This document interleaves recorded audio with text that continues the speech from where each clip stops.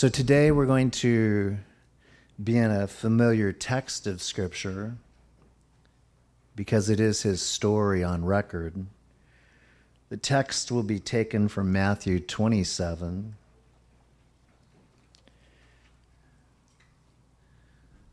Proof beyond a reasonable doubt is the message for today. Proof beyond a reasonable doubt. So with it, there are a couple of things that lawfully you would appreciate knowing. Because I am not in law, even I need to be researching certain terms. So I'm going to present to you three particular terms that are important for you to know what has happened in the life of our Lord, who has been put on trial. We celebrate on this day the after trial and the after judgment. But in order to appreciate exactly what he went through and to validate for each one of us so that we do not have a doubt, we look back at the record. The Jewish people would have had for their historical account a secular writer, and he was an historian of the Jewish nation. And he was assigned to do that, I first of all believe, by God, but I also know that he was to pen the reality of what the records would show with regard to God, choosing a people, unique, a peculiar people indeed. And he was able to, by research, transcribe the data that was presented by God through the writers of the Old Testament and even those of the New Testament. The historian's name is Josephus. At least three major contributions of authorship he penned.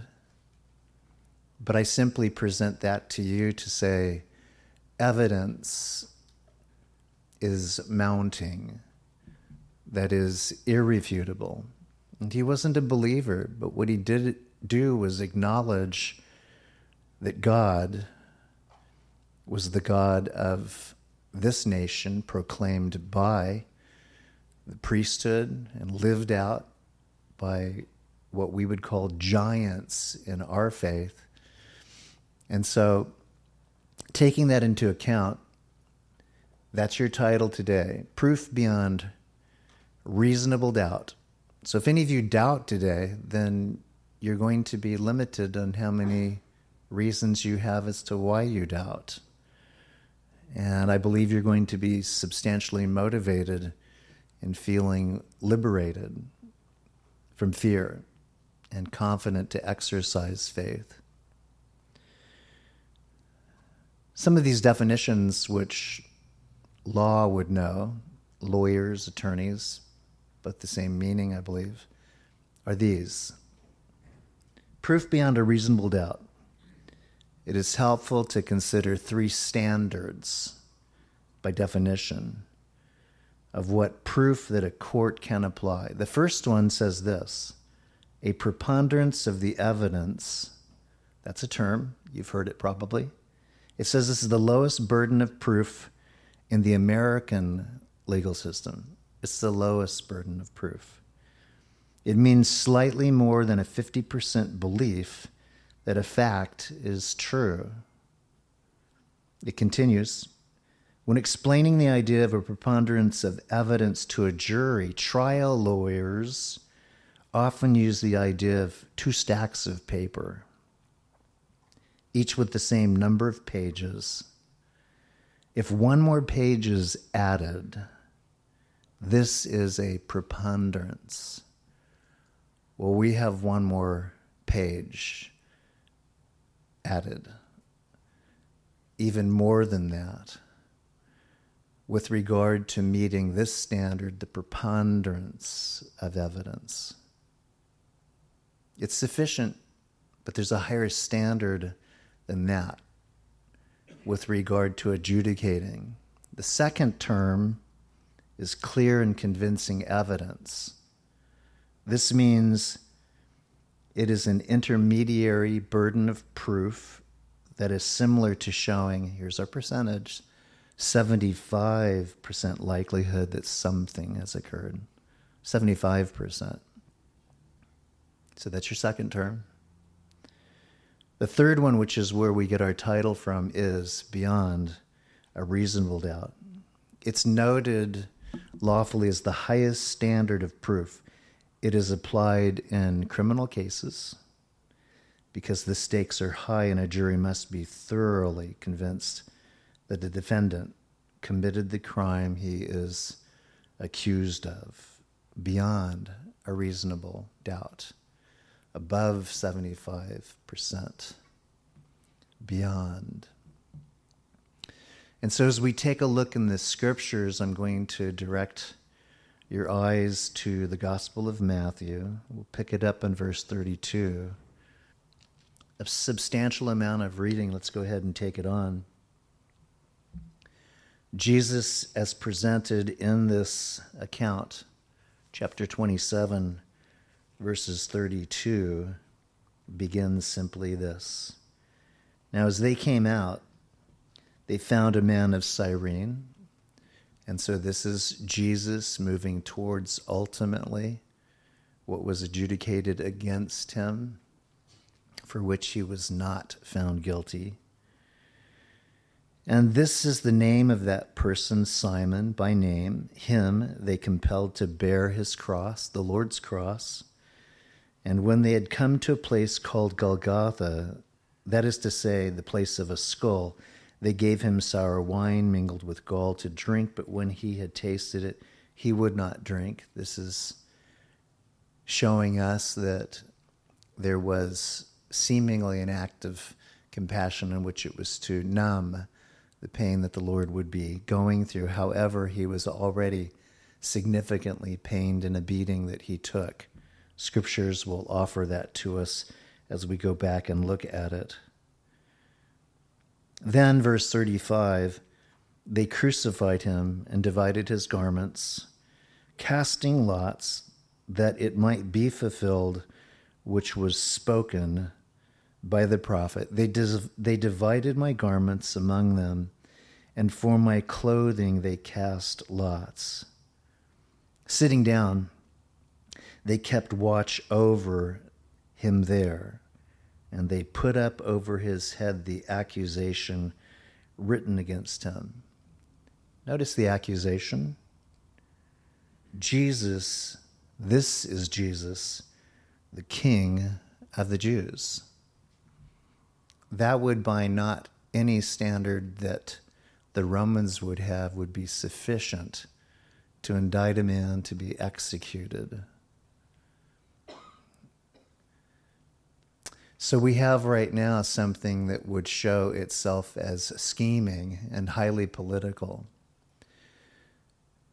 Though this event right now tells us what the Lord needed to do to pay for our sins, what needs to be reminded of, at least from the narration, is what he has endured on a legal sense right now.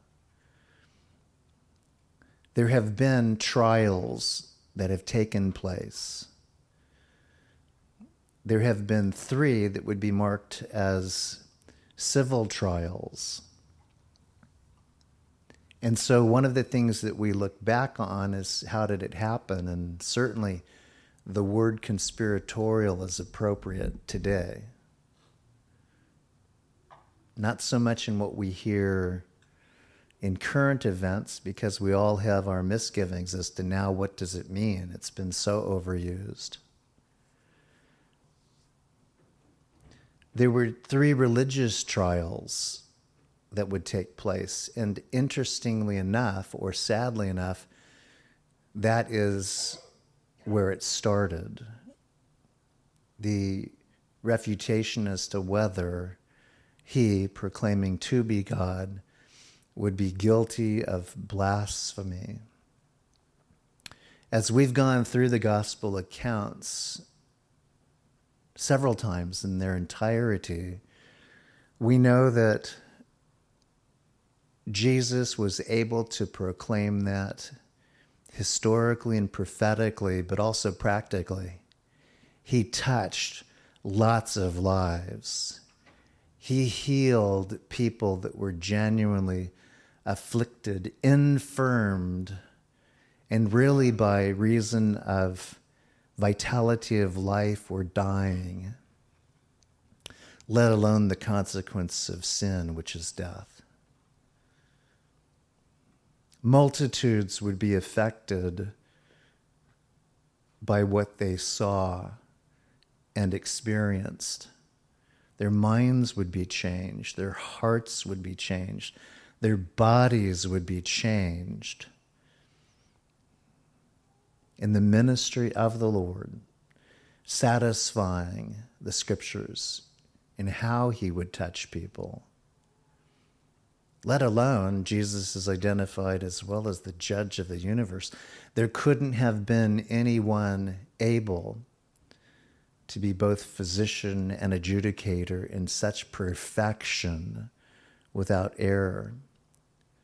What this would represent is the evidence of a massive amount of people that could say by testimony, this is the man, as the scriptures have declared, who is come to us. Messiah, he is the Christ. The multitude and masses would have been designated as witnesses to these things. In the Gospel of John, it closes saying there are so many things that were not even able to be recorded for volume's sake. But if volumes could be printed, they would be too innumerable to even read. You couldn't contain them all, is the idea there. That evidence would be substantial enough. So how could it have been that Jesus would ultimately have to satisfy a death that in civil terms and in spiritual terms was not due him? Well, we take a look at the religious trials that he was brought before. The first would have been Annas. He would be considered a political, spiritual person. He was basically the father-in-law of Caiaphas, who will conduct one of those trials. Annas was the one who had a political motivation in basically running Jerusalem, the priesthood, telling them what they ought to do and how they ought to do it. He was highly influential, and we would say probably corrupt to the core. So he was in charge of the first one, in which in examination he would send Jesus to his son-in-law. Caiaphas would have been the high priest. So Jesus has one strike based on Annas, who was corrupt as a religious politician, and Caiaphas, who as a high priest would charge Jesus with blasphemy. Those are two religious, legal, seemingly, occasions in which Jesus would be presented. But the third one is very interesting too, because it actually almost has implication to us, the court of public opinion. Between Annas and Caiaphas, they were able to rouse bias against the Lord and ultimately be able to persuade that crowd to have influence over a man presented in the scriptures as the overseer, basically of Jerusalem, a representative of Rome. You know him as Pilate. Pilate would be in charge of the 3 civil legal hearings. And upon that, when he no longer had influence over the people, which had become a mob, and we've seen in the past 2 years what mobs can do in our state, states across the country, out of control, devastation.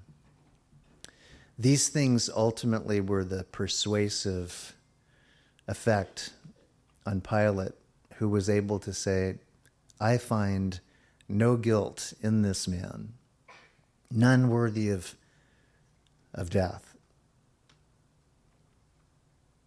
I will assign to him a chastening, will beat him, and that should be sufficient. It only roused the anger of the religious institution against him, the Pharisees.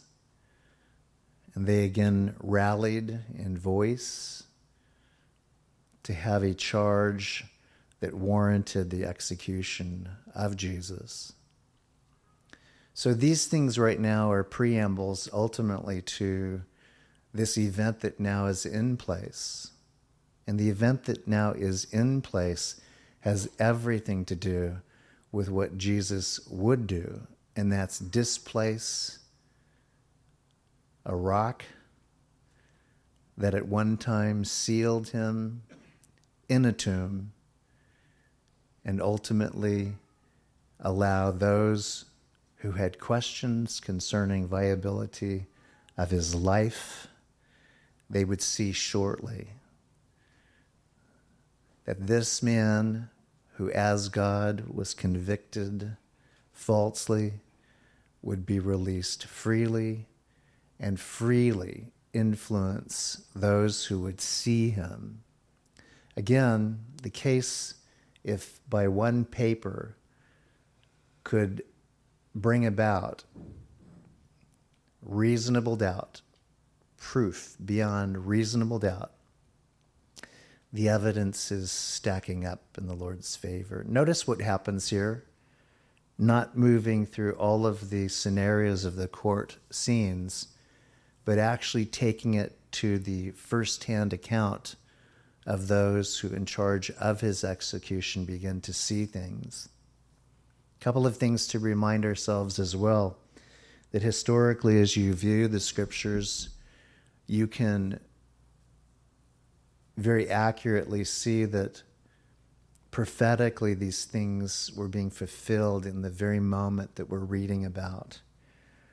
When the dividing of the garments among themselves was taking place, and the casting of lots for the robe that was peeled off of him, the account of that, and you can go back and look at it, was Psalm 22, verse 18. The years between David's birth and the birth of Jesus, roughly about 990 years, birth to birth. To have evidence prophetically satisfied from that many years back, David having lived 70 years, to the time where Jesus at approximately 33 years is living out this experience as evidence that demands a verdict. And the verdict should be innocent before this court. Innocent before public opinion and bias. This man deserved not to die. But as God, it was his desire to take upon himself actually the guilt of the mob mentality, of the corrupt politicians, of the ferocious mindset of the Romans to rule the known world at that time. Lawfully, but very viciously. They were the ones that took perfection of execution seriously, and they did it without apology. This is the scene that's being played out right now. That time element is very important in terms of the weight of prophetic utterance. Just on that alone. Let me advance on here. The charge over him, this is Jesus, the King of the Jews. It would have been written both in Latin, in Hebrew, and Greek, the known languages of those days, both spiritually, governmentally, and I would suppose to say in the articulate language of the Greek, inarguably. 2 robbers were crucified with him, one on the right hand, another on the left. This will also be found in a passage that took place by a very well-known author of his day. And you can find this in the book of Isaiah. The specific area that you can research to corroborate that would be Isaiah 53, verses 7 through 12. You'll see the imagery there to almost exacting portrayal in what is happening here. Just presenting paperwork to you, evidence that demands a verdict. You'll see the picture. The psalmist pens it. Isaiah, the prophet, pens it. Irrefutable. The paper keeps getting higher to remove even similitude of balance. It's not even at 75% right now. It's above that. Release the prisoner. He is exonerated. He was unfairly tried. He was maliciously beaten for an offense that he did not do. We find him not guilty. The verdict should have been. Those who passed by blasphemed him. Interestingly, they blasphemed him, but he was charged by Caiaphas as a blasphemer for acknowledging that he was God. Blaspheming would mean that they are saying to God, the Son of God, curse upon you. To some degree, that's true. Jesus became a curse for us, but he did not deserve to be cursed. And those who were cursing him ought to have known, you do not carelessly use that language anywhere close to calling a judgment upon you from God. They wag their heads and saying, you who destroy the temple and build it in 3 days, save yourself. If you are the Son of God, come down from the cross. Likewise, verse 41, the chief priests also mocking with the scribes and elders said, he saved others. Let me stop there.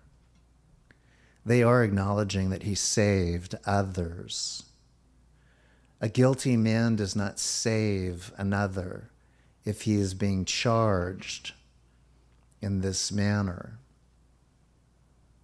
They are citing evidence right now of a man who was filled with compassion and grace, who did not come to overthrow the Roman government nor establish himself as king at that time. He simply declared, I am a king. My kingdom is not of this earth. Because he was projecting the heavenly kingdom to come, but the responsibility for those who would follow him to live as kingdom patrons, as those who would look even as Abraham did to a city that was not built by hands. Come down from the cross. He saved others, himself he cannot save. If he is the King of Israel, let him come down from the cross, and we will believe him. But that's not true. Coming down from the cross would have been the lesser of the miraculous of what he had already done. It really would have been. When you see what he did to lives, but you see also the miracle is why he would stay on the cross. Why would he, in the manner by which he had been charged, suffered abuse, neglect, disrespect? Even a lesser rabbi would have received greater honor than what Jesus was given. Let him deliver himself. If he will have him. For he said, I am the Son of God. Even the robbers who were crucified with him reviled him with the same thing, same charge. One's mind would be changed radically in this day. He would have another witness actually hanging on a cross beside him.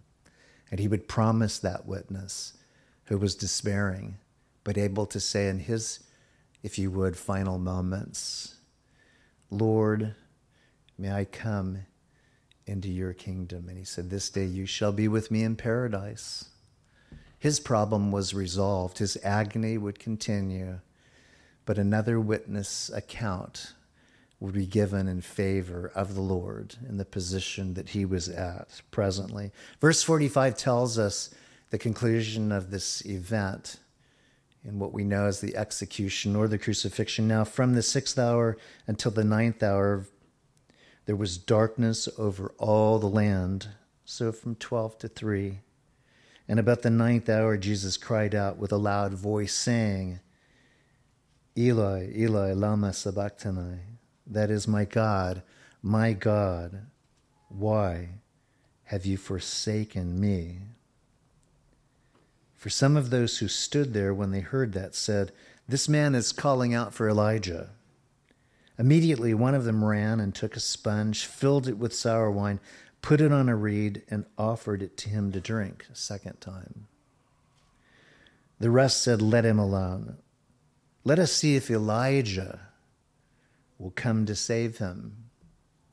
A prophet respected historically, and one who they presume that if he indeed is God, certainly Elijah would come down. If God took Elijah up in a fiery chariot, certainly he would be permitted to come down and save the God who made that transportation possible. Jesus cried out again with a loud voice, and it says, yielded up the spirit. And then behold, the veil of the temple was torn in two from top to bottom, and the earth quaked, and the rocks were split. This would be a divine intervention from God, confirming in the place in which the spiritual elites, the Sadducees, the Pharisees, the Sanhedrin that ultimately had brought these three cases before Pilate and as well had desired to condemn the Lord. This would be beyond refutation. He could not, any one of them, say, how did that happen? Who got in the temple? It wasn't who got in the temple, it's indeed reflective of who was the temple about. It was the Lord. And this broad drapery that was so thick that it took multiplied strong men to be able to lift it and to put it in place would have been impossible to, in that moment, tear down. This was an act of God the Father saying, because of the sacrifice of my Son, Jesus, access to me is now 24/7, not once a year, which is the only time a priest could enter in, any one of these priests. In this case, Caiaphas. Caiaphas would have been the only one that once a year would have been able to come in to offer the sacrifice on behalf of the people. This would have been an indictment against him. How could this have happened? None of his men would have done it. What does it mean? Bypassing you, Caiaphas, because now people will pass through into the Holy of Holies by my Son. It continues. Verse 52, evidence mounting, paperwork just working its way up on the scales. The graves were opened, and many bodies of the saints who had fallen asleep were raised. Notice the semicolon. It says this, and coming out of the graves after his resurrection, they went into the holy city and appeared to many. Couldn't be anything more substantiating than a dead person resuscitating.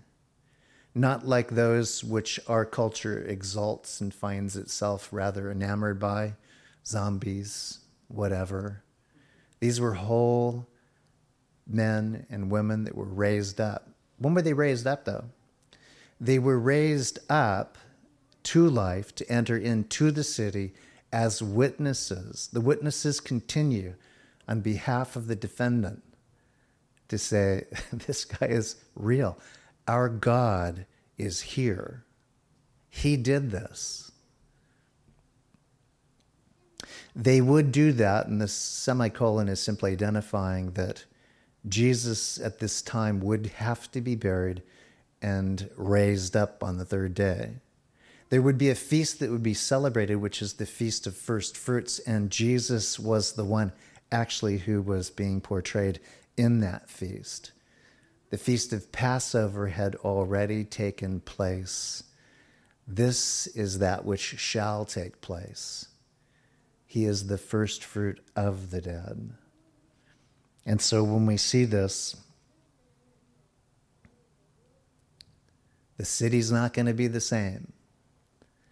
There's earth moving, darkness that had been shrouding the entire city of Jerusalem.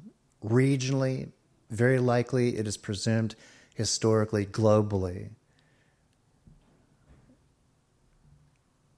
It was all dark for this occasion in which God would manifest his light in 3 days. Already having revealed Jesus as the light of the world, the Gospel of John gives that account. But what blinding light, in truth, would happen on this third day. So when the centurion and those with him who were guarding Jesus saw the earthquake and the things that had happened, they feared greatly, saying, truly, this is the Son of God. In that utterance recorded here, they basically signed their death sentence. To say that would have levied a charge against them, which say they have found another God but Caesar. For a Roman centurion and those who were with him to declare that that person that they just executed was both righteous and the Son of God, they had already declared a saving faith in that person. But they'd also condemned themselves in that truthful utterance.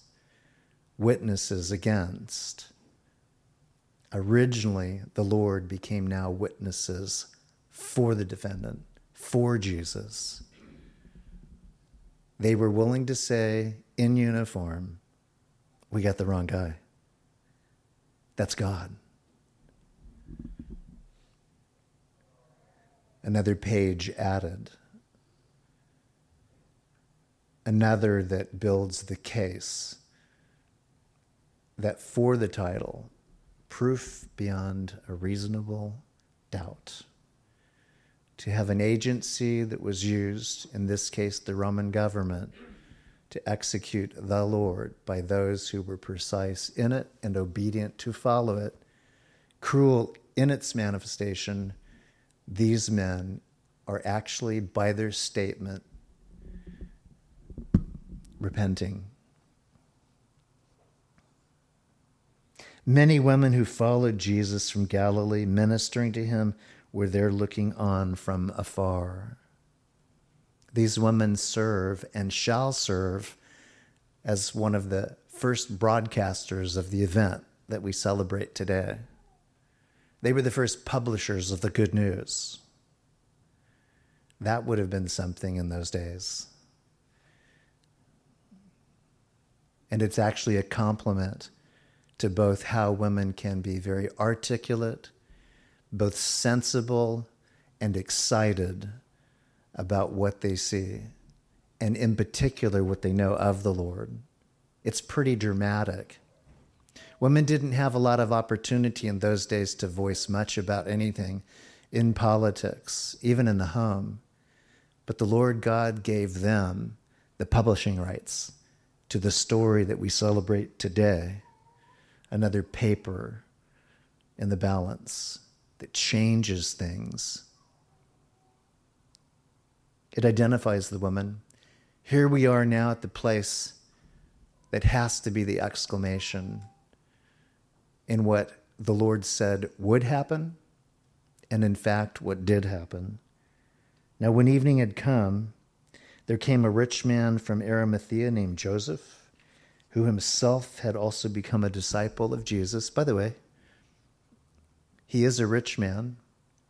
Nicodemus, in another account, was a Pharisee who had come early on in the Gospel of John to have a conversation with Jesus. Both of these men will pair up together. Both of them acknowledged for who they were positionally, both in vocation, in one perhaps industrially, and the other certainly spiritually, being a member of the Sanhedrin. They would have both laid their reputations on the line to do what is now being addressed in this passage of Scripture. This man went to Pilate, it indicates, asked for the body of Jesus, then Pilate commanded the body to be given to him. And when Joseph had taken the body, he wrapped it in a clean linen cloth. He laid it in his new tomb, which he had hewn out of the rock. And he rolled a large stone against the door of the tomb and departed. Mary Magdalene was there, and the other Mary sitting opposite the tomb. They confirm that he was taken from the cross. They were eyewitnesses to, in this case, two men who financed that and labored through it, meaning that they were willing, by taking Jesus from the cross, defiling themselves. That's essentially what it means. In Hebraic law, you don't touch dead people. Because remember, he was being removed before the advent of the Sabbath. You want to talk about a heart? You want to talk about an indictment that could be poised against them? There they go. The woman saw it. Testimony. The next day, which followed the day of preparation, the chief priests, Pharisees gathered together to Pilate, saying, "Sir, we remember while he was still alive how that deceiver said, 'After 3 days I will rise.'" They have a quote from Jesus by those who accused him of being a blasphemer, naming himself as God. The people certainly identifying that to be true, the Christ, Messiah. And they're quoting him. That quote is substantial because it means that if it's validated by the experience of, in effect, a release from that tomb, rising from the dead, it would be proven by what is no longer in the tomb and by the evidence of this person being found by someone as alive. The Romans were good about killing, so they had no doubt. And that's something that needs to be remembered. He was not resuscitated. He was not half sleeping. Jesus gave up his spirit, which he did, so he wasn't murdered. He was a willing sacrifice. He gave up his spirit, having satisfied the course that was before him. And the words that he spoke are now on the lips of those who indicted him falsely.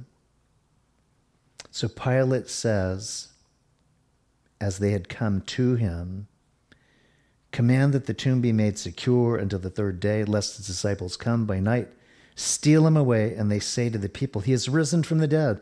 So the last deception will be worse than the first.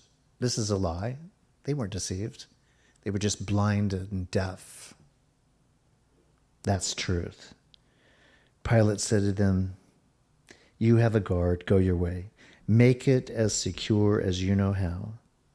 And so they went, made the tomb secure, sealing the stone and setting the guard. So it's going to be guarded. Problem now with the story.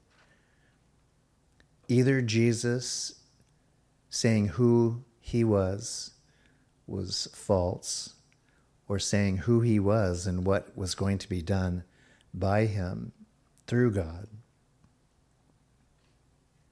would be without argument. Here's chapter 28, brings us to this exclamation mark. After the Sabbath, as the first day of the week began to dawn, Mary Magdalene and the other Mary came to see the tomb. Do you know why Mary Magdalene is so important? Because she was the one that had demon possession so significant that she would have been a terror in her community. And she was released from that bondage. She was not only put in her right mind, she was given a brand new heart and a mission to be a validating miracle by whom she was following, how she was observing, and ultimately a message that she would be giving. Everyone knew Mary. Everyone knew that something extraordinarily had been done in her life in which she was not the same woman, and that was the Lord that did it. The stories would have been out. Behold, there was a great earthquake, for an angel of the Lord descended from heaven, came and rolled back the stone from the door and sat on it. Some have thought, oh, they had to let Jesus out. Jesus was gone. He passed through that stone. He's the Rock of Ages. A stone doesn't hold him back. It was to allow those who now had a curiosity, who had a heart to minister as they had been. It was to let them in. His countenance was like lightning, and his clothing as white as snow. And the guards, notice this, shook for fear of him and became like dead men. These were the ones that were established there to make sure nothing suspicious would be done by the disciples. And the disciples made no intention to come there. Only the women that wanted to be able to offer their ministry of anointing him. But these guards, as dead men, may presume that that's exactly what they became, out of fear. The angel answered and said to the woman, "Do not be afraid, for I know that you seek Jesus who was crucified. He is not here. He is risen. As he said, come see the place where the Lord lay." So the stone's removed. They get to have an open house in this grave that was provided by Joseph of Arimathea, a rich man who's even richer now because of what he's done, who, by the way, was prophesied that he would do this all the way back in Isaiah. He is satisfying the reality of the word by ultimately what he did. Just like you guys, you're satisfying the reality of the word in where you're at, what you're doing right now, even on this day, in ways that you can't possibly know fully. But someone will have your story. Someone will have their heart having been changed by you in your witness and testimony of perhaps where you once were, what you once did but no longer have a desire for. It's just wanting to be at the Lord's disposal, with the Lord ultimately. He's not here. Come and see this place where the Lord lay, and go quickly and tell his disciples that he is risen from the dead, and indeed he is going before you into Galilee. spread the message, gals, to their, entourage of friends. These disciples were their friends too. They all ministered together. Isn't that cool that in a place of worship as men and women, we're co-laborers, we're family. We operate in just the beauty of strength and sensitivity and how we are able to give messages from perspectives that are both sincere and touching. But he's going before you into Galilee. There you will see him. Behold, I have told you. So they went out quickly from the tomb with fear, great joy, and ran to bring his disciples word. That was their objective. They heard that from Jesus, and that's what they satisfied. And as they went to tell his disciples, behold, evidence beyond reasonable doubt, proof right here. Jesus met them, saying, rejoice. So they came and held him by the feet and worshiped him. They had a grasp on God.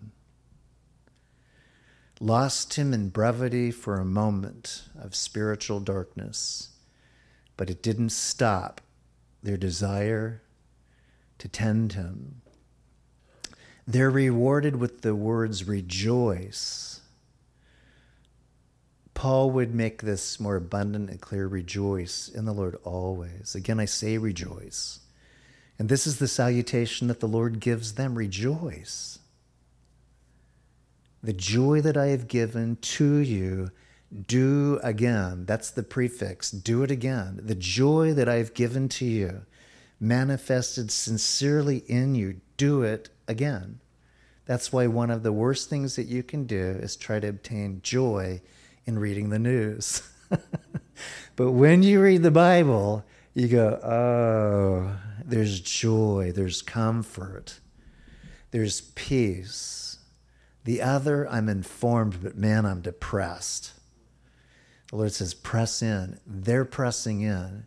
They're grabbing onto him, worshiping him. They are worshiping him as the living Savior, as the Lord God, as the Jesus that they tended and walked with. Jesus said to them, do not be afraid. Go and tell my brethren to go to Galilee, and there they will see me. They get the first words from the angel. They get the second confirming directive from the Lord, and that's what they're on dispatch to do. The following sequence of verses tell us that soldiers that were there, which means very likely either some did pass away or they passed out like dead people. Sometimes that is true. I was knocked out once and they thought I died on the football field, but ammonia capsules resuscitated me. But these guys now are obviously being handled by the corruption of the priesthood, and they're being bribed. And it says in verse 14, I'm just going to jump there, and if this comes to the governor's ears, we will appease him and make you secure. They had no ability to do that. These guys are basically, by taking a bribe, violating both spirit, and they're also violating effect of the law. They can't take a bribe. They can't lie. They'll be judged. So they took the money and did as they were instructed. And this saying is commonly reported among the Jews until this day. Jesus now to a multitude, both in disciples, but ultimately we know the book of Acts makes some very obviously clarifications. 11 disciples went away into Galilee to the mountain which Jesus had appointed for them. And when they saw him, they worshipped him, but some doubted. And Jesus came and spoke to them, saying, all authority has been given to me in heaven and on earth. Go therefore and make disciples of all the nations, baptizing them in the name of the Father and of the Son and of the Holy Spirit. Jesus promised a comforter for them when he would depart. He's reiterating this. teaching them to observe all the things that I have commanded you. And lo, I am with you always, even to the end of the age. Amen. That's the story account from the perspective of a writer who was touched deeply by being in ministry for the Lord. I'm concluding the evidence that is beyond a reasonable doubt. Turn to 1 Corinthians and we'll shut her down here. Chapter 15, for you attorneys and lawyers. Paul writes this. He actually writes it to a church that was well endowed in giftings, but obviously behaviorally and intellectually were suffering from amnesia about what God had done as the Lord was presiding over the works of the church. This is an important message because it's now Paul who was a famous lawman. He was renowned in what he even qualified as perfection in the law, to satisfy it exactingly. And what he did was persecute the church maliciously. The reason that this is important is because he, on that level, would have been feared, an enemy of the church, a prosecutor without mercy. And he'll testify that he found grace and mercy by the Lord himself on a day that he did not presume would be a calling to follow him. Moreover, brethren, in verse 1, I declare to you the gospel, which I preached to you, which also you received, and in which you stand, by which also you are saved, if you hold fast the word which I preached to you, unless you believed in vain. This is a good word for us today. Unless you believed in vain. You don't believe in vain. That means you're half-heartedly believing in the preponderance of evidence, which at 50%, the basket fills. 75%, it's better. But to remove all doubt means that it gets filled with more evidence that supports you not having any doubt in the decision that you've made to follow the Lord. I delivered to you, first of all, that which I also received, that Christ died for our sins. That's why he was on the cross. According to the scriptures, that's why we looked at some of those passages or gave you reference to them. And that he was buried, and that he rose again the third day, according to the scriptures, verse 5. And that he was seen by Cephas. That would be more familiar to us as Peter. And by the 12, one other has been added. Matthias had been in the upper room and voted as a replacement for Judas. Those guys didn't have any idea that Paul actually was probably the one that God was electing.